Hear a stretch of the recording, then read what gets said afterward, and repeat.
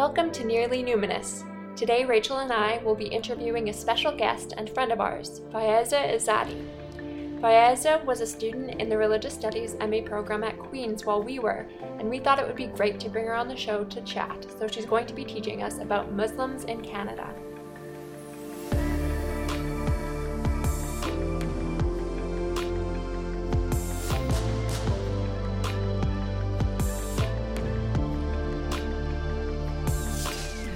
Thank you. Thank you so much for inviting me. Thank you for coming on the show. We haven't talked in a while, so it's nice to see you. Nice to see you too again. You are really doing a great job, and I'm so excited to be here today.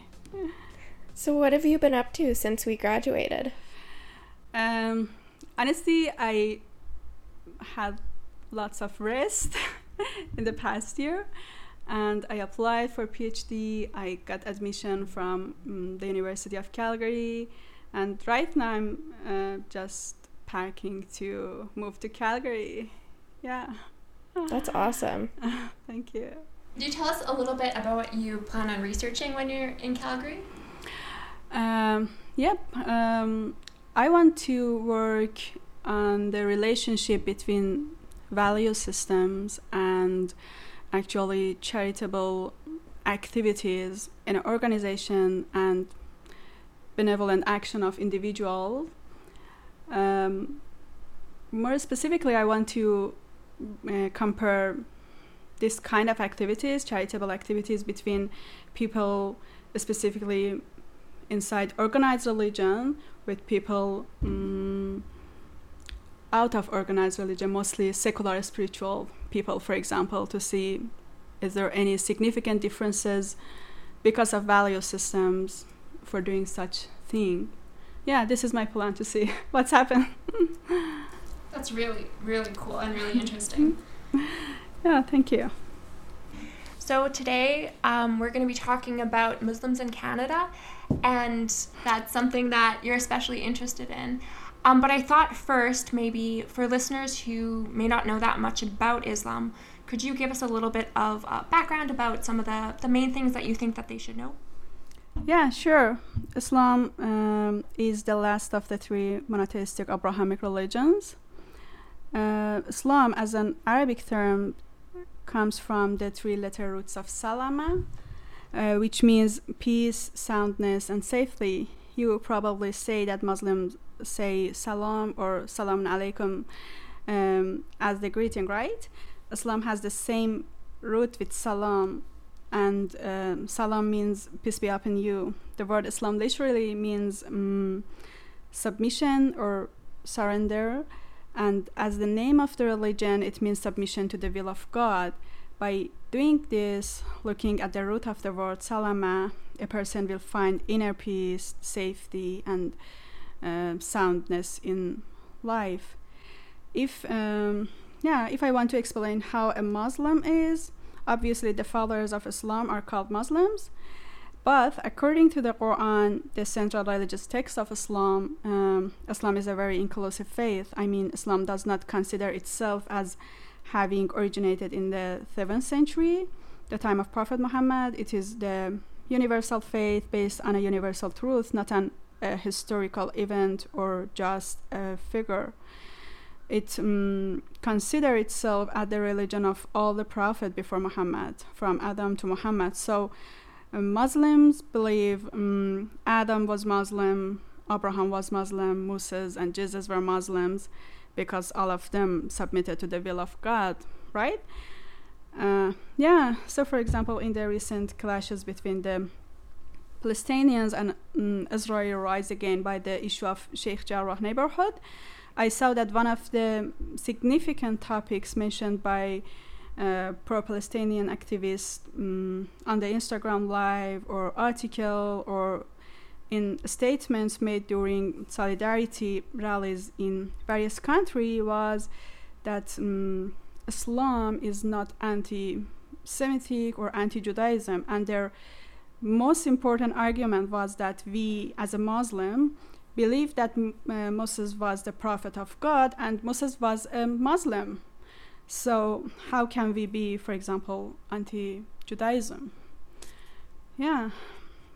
So, would you be able to tell us what some of the key beliefs and practices are in Islam? Yeah, sure. Muslims have three principles of belief. First, Tawheed, or the concept of indivisible oneness of God as the creator and sustainer of the world. It's a very important belief in Islam as it recognizes the absolute monotheism of God. The second principle is Nubuwwah, or prophecy, is the concept that God has chosen the perfect prophets and messengers to teach religion and to show the true path to humanity. And the last one is Ma'ad, and the Day of Judgment. After death, Muslims believe human beings will leave this world and enter another eternal world that they will be judged for their action. Yeah, these three are the principles of belief. In addition, the religious practice of Islam is based on tenets that are known as the 5 pillars. Okay, should I talk about 5 pillars right now? Yeah? Yeah, if you want to. Yeah. These 5 pillars are the profession of faith, or the Shahada, which is the most fundamental expression of Islamic belief. It simply states that, okay, there is no God but God, and Muhammad is his prophet, justice. When you say this, you become a Muslim. And it emphasizes the monotheistic nature of Islam. The second pillar is Salat, or daily prayers. Muslims are expected to pray 5 times a day at specific times. This does not mean that they need to attend a mosque or to pray. Muslims can, or actually are expected, pray anywhere, in a school, in university, I don't know, in workplace, anywhere at that specific time. However, they are meant to pray towards Kaaba, or the house of God, in the city of Mecca, located in Saudi Arabia today. The third pillar is almsgiving, or zakat. Zakat is an Islamic finance term referring to the obligation that an individual has to share a certain proportion of wealth annually to certain charitable causes.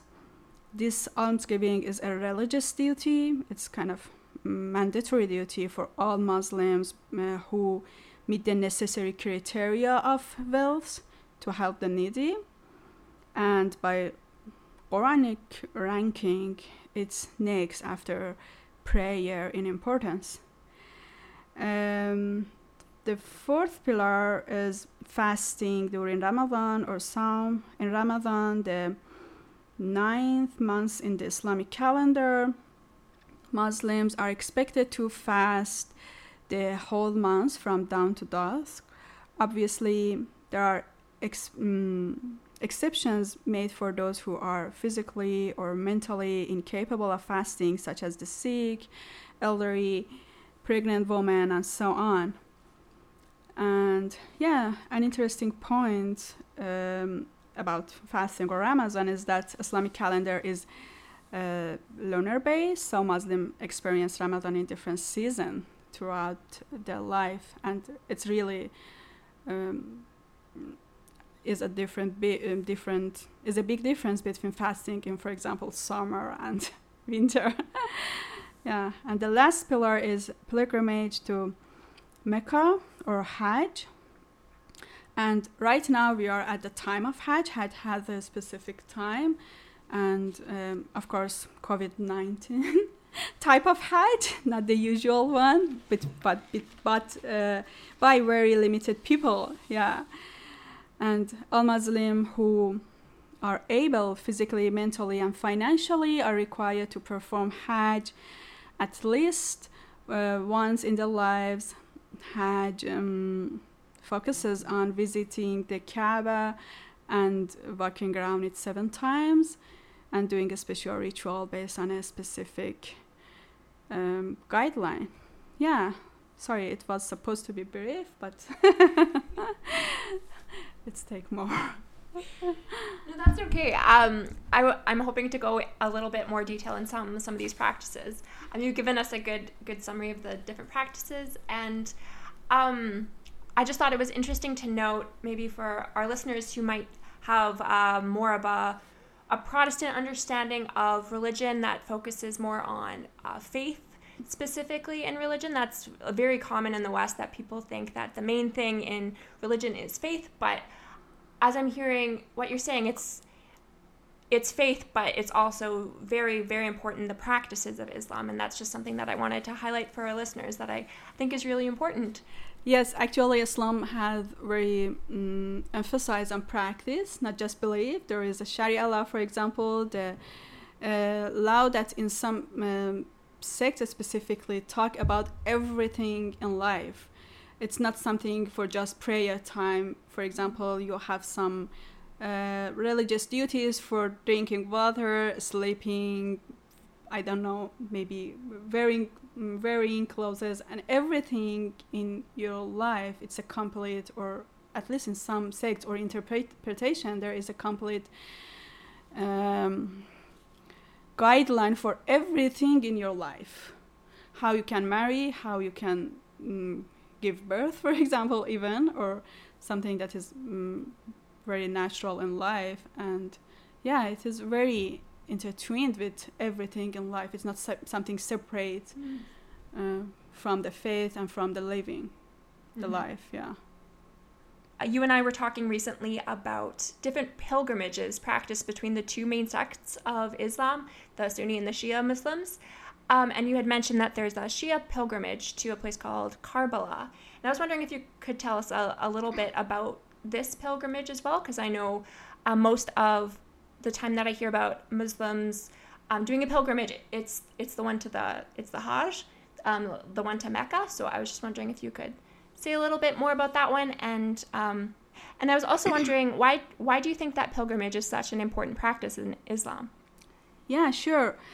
Hajj is something for all Muslims. Shia and Sunni believe that, and it is something religiously obligatory if you are capable of doing that. But Shia, besides Hajj, has another significant pilgrimage. It's one of the actually world's largest annual public gathering, maybe the largest actually. Of course, before the Corona time, people go to Karbala, a city in Iraq today, 40 days after the Ashura Day, by foot actually. They do that for the commemoration of martyrdom of Hussein, Imam Hussein, the grandson of the Prophet Muhammad. It's not performed just in one day, but during a period of 10 days or 2 weeks or so. And for example, in 2016, the number of participants reached around 25 million to visit the Karbala. Yeah, that's if you search, for example, for the picture, it's really amazing. Yeah.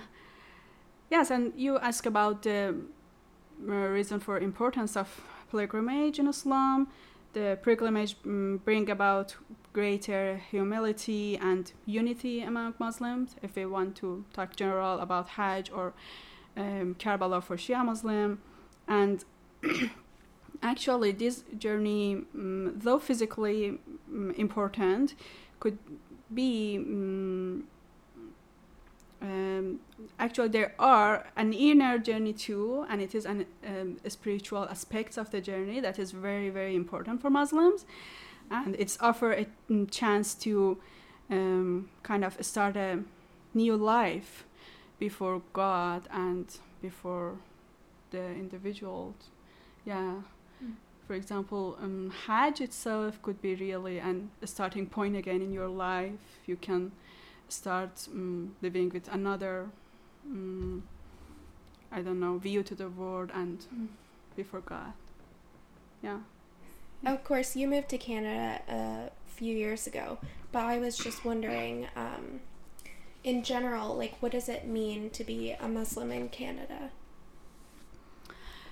Yeah, to answer this question or any question about Muslims in general, I should first mention that about 2 billion Muslims exist worldwide, with infinite diversity in race, language, culture, and geographical distribution. And as religious researcher, we know how religion is intertwined with these elements, right? So when we want to talk about Muslims in the world, we have to ask more specific question: which Muslims, in which region, in which sects?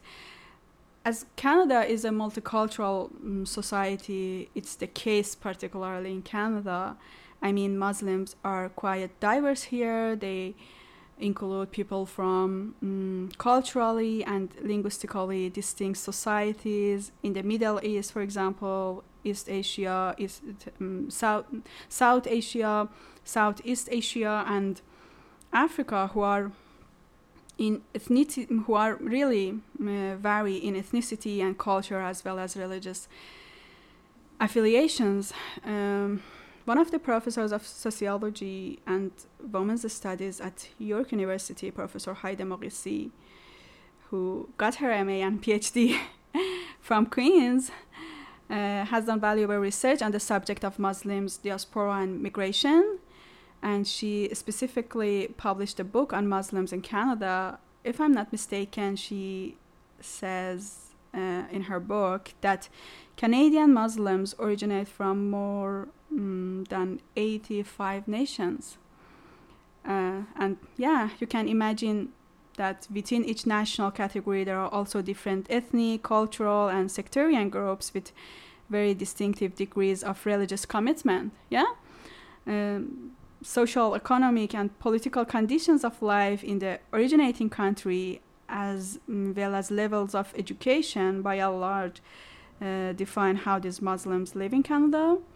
These factors, to a large extent, also define their levels of flexibility and openness to change. So it's really hard to talk about the Islamic identity of this heterogeneous group.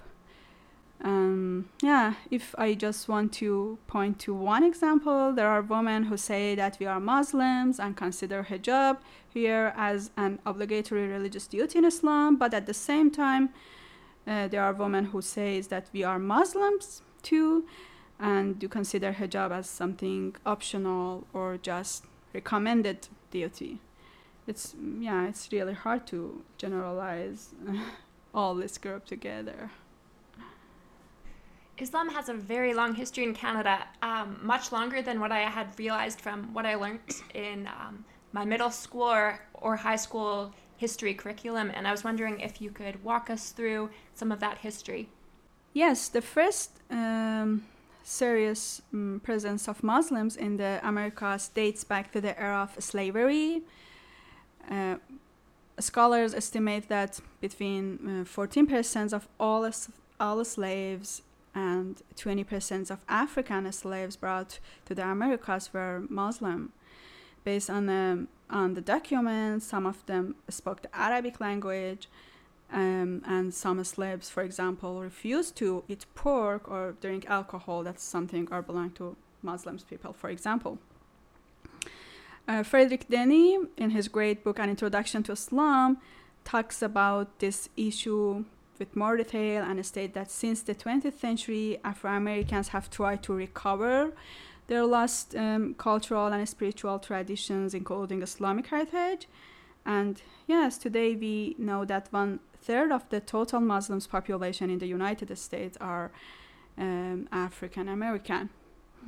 Besides these Muslim slaves, Denny talks about 3 waves of Muslims immigration to North America.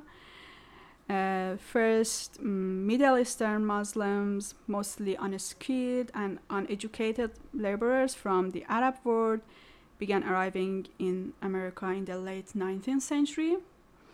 The second wave goes back to the end of the First and Second World Wars. These Muslim immigrants mostly were from Arab countries again, but also from Eastern Europe and the Soviet regions. And since the late 1960s, after immigration laws took effect in the United States and then in Canada, the third and largest cohort came and continued to arrive from many different countries. This group includes a high proportion of well-educated professionals who have a sophisticated global perspective. According to Denny, the two earlier waves had mostly economic motivations, but the third wave was often motivated also by the desire to escape political oppression and persecution. To add something interesting, apparently, or based on official document, actually there were more than 150 Arabs on board the Titanic, and 20 were saved, including a 17-year-old girl from a Shia Lebanese family. Yes, I read this in the book written by Professor Liaqat Takim about Shiism in America. She had a family, and all of them were died, and she came to Canada. She came to United States, sorry.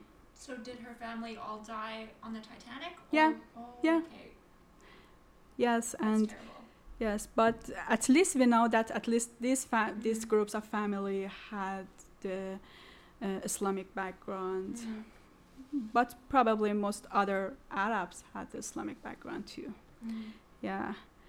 And yes, this was about the whole story. If I just focus on Canada specifically, the first recorded Muslim family arrived in Upper Canada from Scotland in the early 1850s.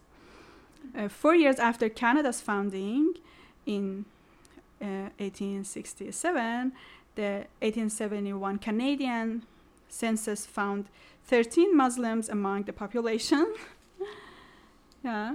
And 80 years later, the first Canadian mosque was constructed in Edmonton when there were approximately 700 Muslims in the country. By 2011, the Muslim population passed the 1 million mark, more than 3% of the total population, and representing one of the fastest growing religious group. Yes, 67 of Canadians were Christian at that time, 24% had no religion, and 3% were Muslims. So, yes, Muslims are an integral part of Canada today. There are lots of mosques around Canada, lots of Islamic school, Muslim cemeteries, halal restaurants, Sufi mystical societies, and so on. Yeah. That's really cool. So, you've looked into some research regarding Muslim dispersion and integration, identity and political orientation in Canada. Could you tell us a bit about what you found in this research? Sure.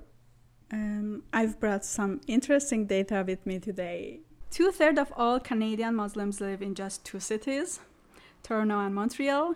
If we add Vancouver, Edmonton, and Calgary, we can say that more than 80% of Muslims live in these big cities.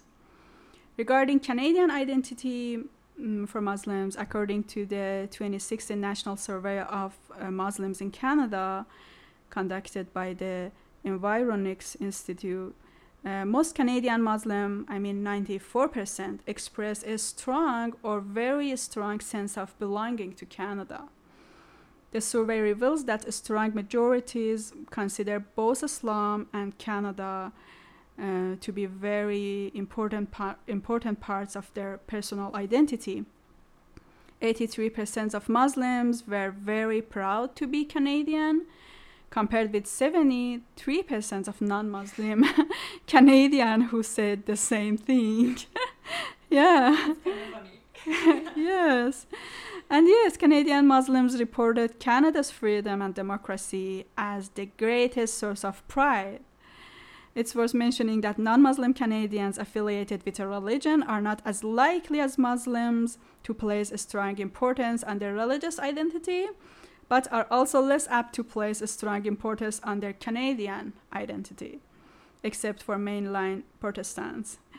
Non-Muslims overall are more likely to identify with being Canadian, 43%, than with their religious identity, 28%, with another one quarter, 24%, placing equal emphasis on both their Canadian and religious identities.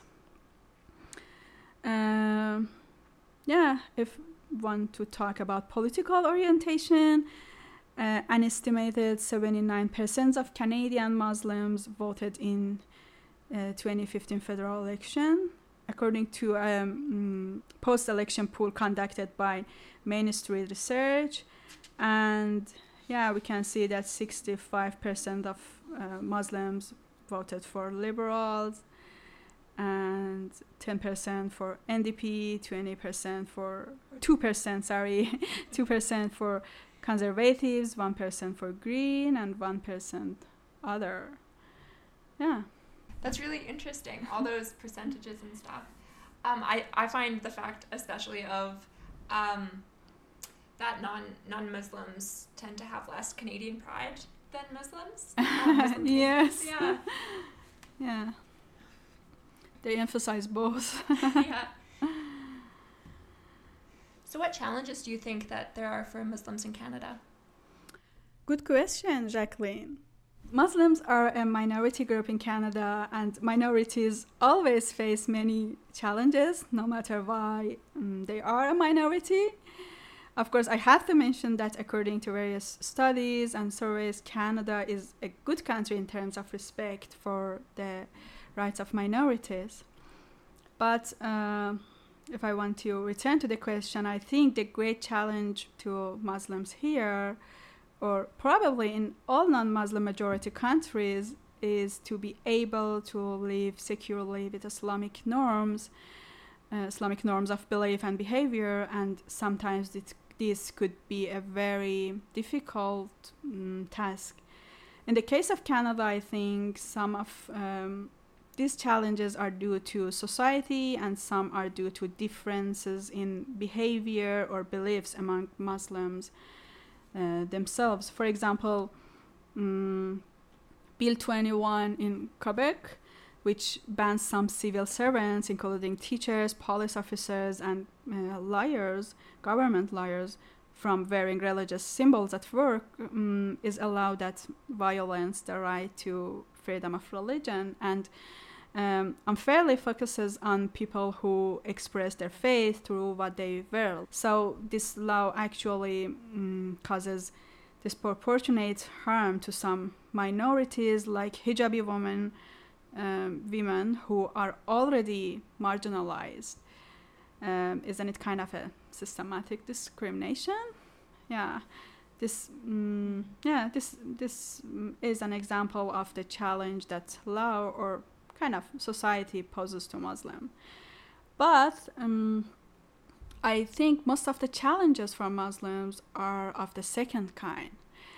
I first mentioned that Muslims in Canada are heterogeneous. There are many cultural differences in the behavior of Muslims. More importantly, there are different views on what is Islam, or rather what are the religious duties of Muslims.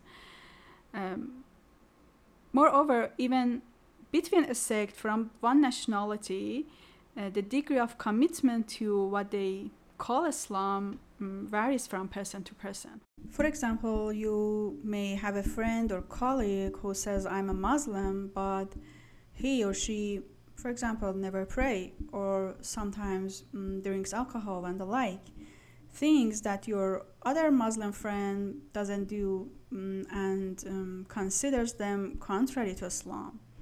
So in this case, you, as someone who doesn't know much about Islam and haven't been in touch with many Muslims, might ask yourself, do Muslims drink alcohol or not? do Muslims, for example, shake hands with someone of the opposite gender or not? And yes, this can pose serious challenges for Muslims who practice Islam in such cases.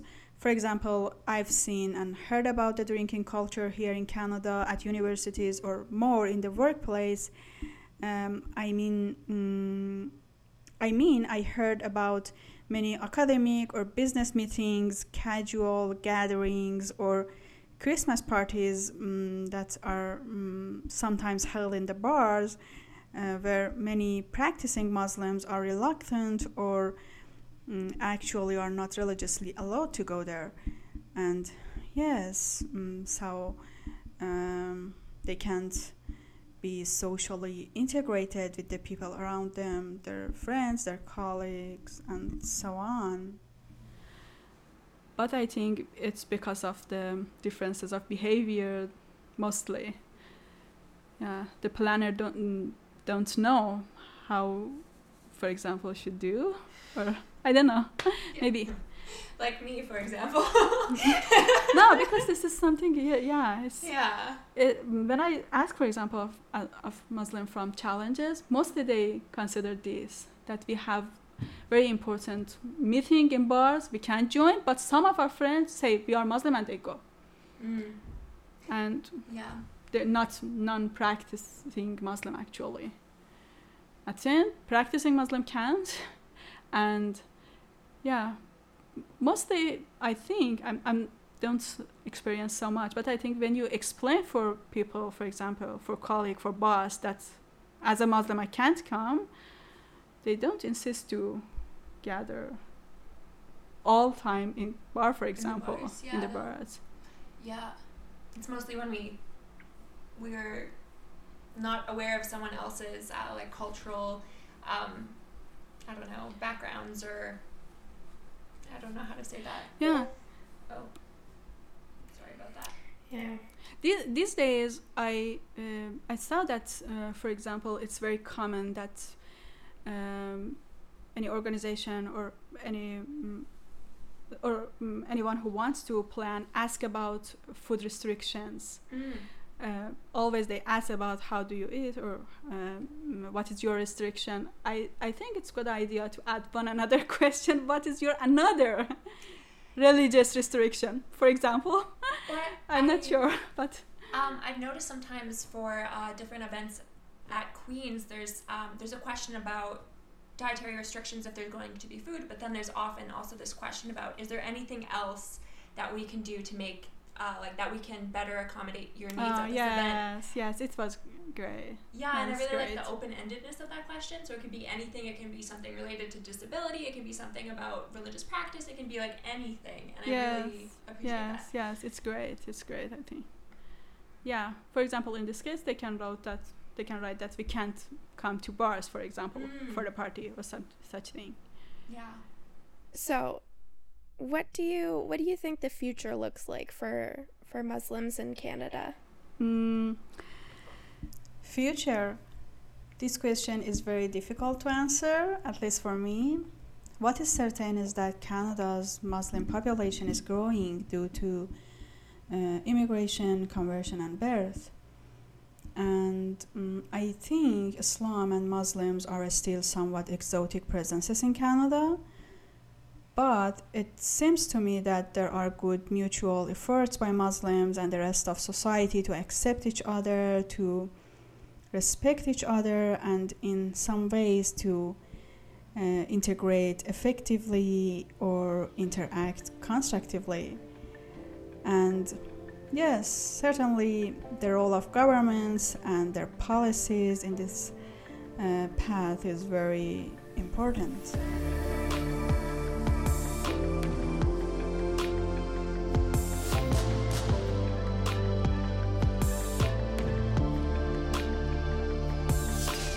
Thanks for listening to this week's episode of Nearly Numinous. For full transcripts of every episode, check out nearlynuminous.ca. There, you can also find links to subscribe to us on any of your favorite podcast platforms. Have a topic you'd like us to talk about, or would you like to be a guest on a future episode? Reach out to us at nearlynuminous@gmail.com. That's spelled NEARLYNUMINOUS